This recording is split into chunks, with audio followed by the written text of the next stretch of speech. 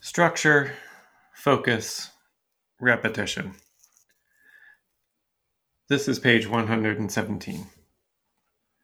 Bear of a man. He was widely regarded as the best distiller and poacher in town. Hobbies he pursued openly, with a flagrant disregard for the king's law. But despite the fact that he sold his meat cheap and fletched the best arrows in town, Bast quickly learned what folk appreciated most about Martin was that the wild-eyed man came to town infrequently and kept those visits brief. So Bast found himself grinning as he swept his gaze around the shack. He could hardly guess what sort of safeguards a true maniac like Martin would devise to keep his precious secrets safe. But half an hour of careful searching later, Bast hadn't found a thing. No stumble wire to drop a bank of stone down where the path went narrowly between two rocks. No fishhooks dipped in piss and hung face high, hidden in the branches. No deadfalls, no crossbows, no jaw traps, nothing. Bast didn't find as much as a string of bells or a shallow hole covered in old leaves. Confused and disappointed, Bast wasn't hoping for much when he finally entered the shack. But opening the door, he found himself surprised a second time. The inside was as tight and tidy a little space as Bast had ever seen. Dried flowers and herbs hung in bundles from the rafters. A rug of woven grass covered the floor. That's the page. I'm Bill. I'm John. And I'm Vin. And this page is full of dungeon dwelling and dungeon crawling fun, right? Right? This is a rogues gallery of interesting traps. Mm-hmm. I love the description. Yeah. Like fish hooks dipped in piss. Like, that's terrifying. But at face level, even worse. That's so horrible. Stumble wire, I guess, is just another way of saying tripwire. Yeah. Like a trip line. Yeah. But what is a jaw trap? That would be, I guess, like kind of like a bear trap. Bear trap. That's a classic bear trap. I assume a deadfall is that's literally just something dropping on you. No, I would think a pit. No, or a you deadfall is an actual trap. It's essentially a heavy stone that is been lifted or held. It is, imagine, you guys can see me, so the readers can't, but it's like a stick with a big heavy stone, and when the stick gets moved, boom. Oh, okay. Yeah, okay. Your classic Wile E. Coyote situation. Which is followed immediately by another one, just crossbows. Like, there's no description, like, just crossbows. Crossbows. I love that idea of seeing, like, I mean, everybody remembers Indiana Jones, that amazing sequence at the beginning of Raiders of the Lost Ark, when he has to evade all of the traps at the end, when he sets, he has to run out, and there's bolts are flying from the sides of the wall, and he's running and dodging. So anything that evokes, crossbows and pit traps, that's something that just touches my heart as a lover of fantasy. Crossbows are also like a much more illicit material, right? Isn't it? Doesn't Kvothe get one right for the arrow catch, and he has to like sneak around? And you're not supposed to carry a crossbow. I think it's more that they're not so much illegal as just like restricted, or maybe it's uncouth in the university. Maybe it's just in the Commonwealth, in that area. There, you're not supposed to walk around. Having armed with that sort of weaponry is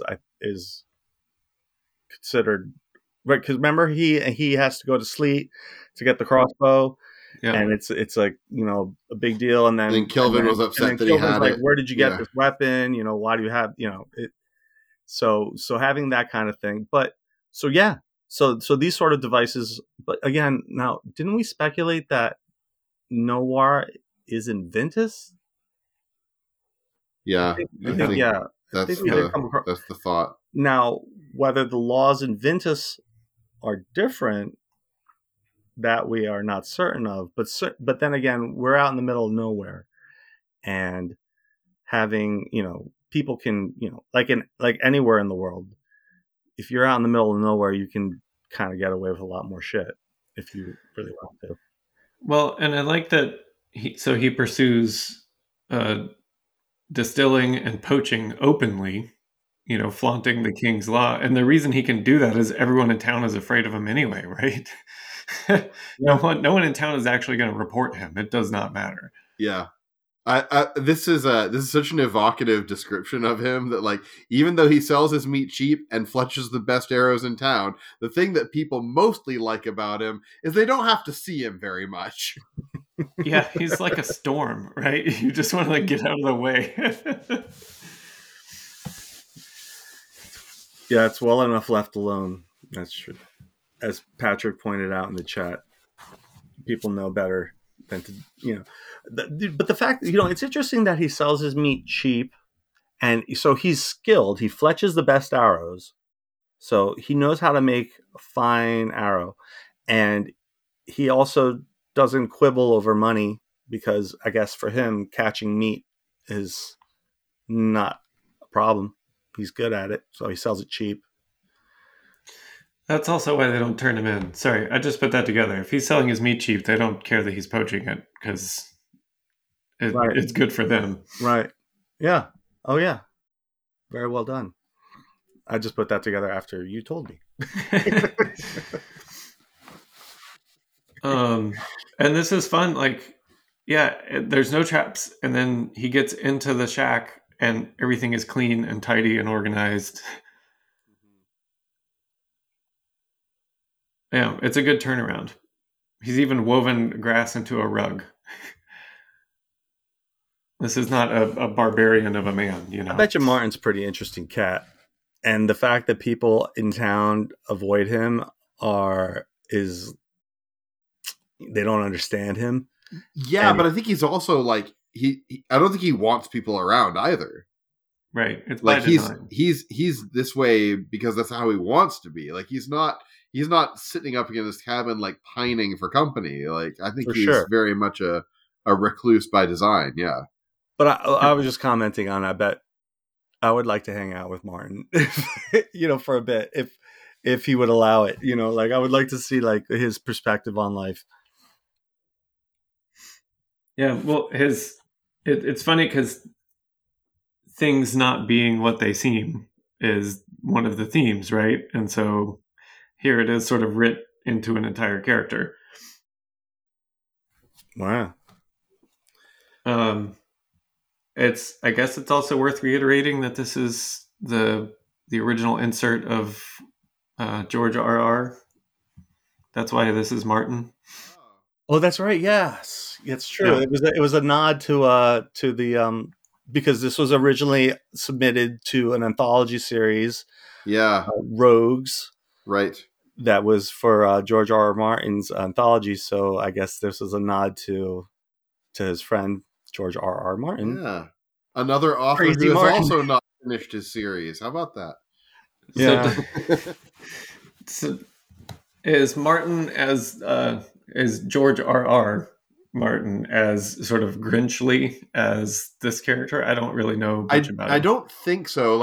I've read things that in interviews with him, he doesn't seem to be a curmudgeonly kind of guy as far as I can discern. I met him. Oh wow! Okay, then by all means, let's have somebody who knows what they're talking about. I mean, so it was all right. So I was at I was working. I was a waiter in a restaurant in Manhattan called City Crab, and my friend Jeff was waiting on George Martin's party, and I was a huge fan at the time, and he got up to go use the restroom, so I took that opportunity to go in there to wash my hands so that the two of us could be alone in the restroom, right? So I could comment. What? What are you laughing about? I just casually stalked the guy into the restroom. It's fine. Yeah. Dude, Pull it's up, George Ben, Martin, pull dude. up. What are you talking about? It's like, listen, washing your hands as a waiter is always acceptable. Very important, yes, of course. So I went in there and I washed my hands and I said to him, I said, hey, I just want to let you know I love A Song of Ice and Fire. And he goes, oh, he's like, very good. He's like, well, and we had he's like, I hope you keep reading. And then I stupidly said in my mind, the first thing that came to my mind was, well, keep writing. Wait, you said that actually out loud? I did. Oh no. and then he kind of looked at me like askance, like he didn't appreciate it. And I'm like, you walked into that one, George. He just left. So that was why I felt kind of stupid afterwards. That's amazing, Vin. But that's what happened. Just absolutely amazing. That's I'm incredible. so proud to know you. Genuinely. Yeah, I mean, look, I don't know. Anyway, but it was and then later he was I felt so he was distributing these coins of the I can't remember now, but they were of the secret assassin society from the novels. It's been so long since I've read them. And I didn't get one of those, but apparently if like you asked politely or you gained his favor, he would give you like a little coin. And he ended up giving one to like one of the pretty waitresses on the way out who like knew nothing about the story, never read the books. And I was like, you should give that to me. But she for sure wanted to keep that for herself because of all the fame and glamour. And I'm like, if Derek Jeter walked in here and signed a baseball and gave it to me, I would give it to you, but because she was a huge Yankees fan, and that didn't work out. So anyway, that's my story about George R. Crazy Martin, and we're running a bit long. So. That was such a fantastic story. Thank you, Vin. Yeah. That you have made my day. That was lovely. All right, well, we'll see what other kind of celebrity encounter stories we can tell on tomorrow's Narrow Page. Narrow Narrow page. Page.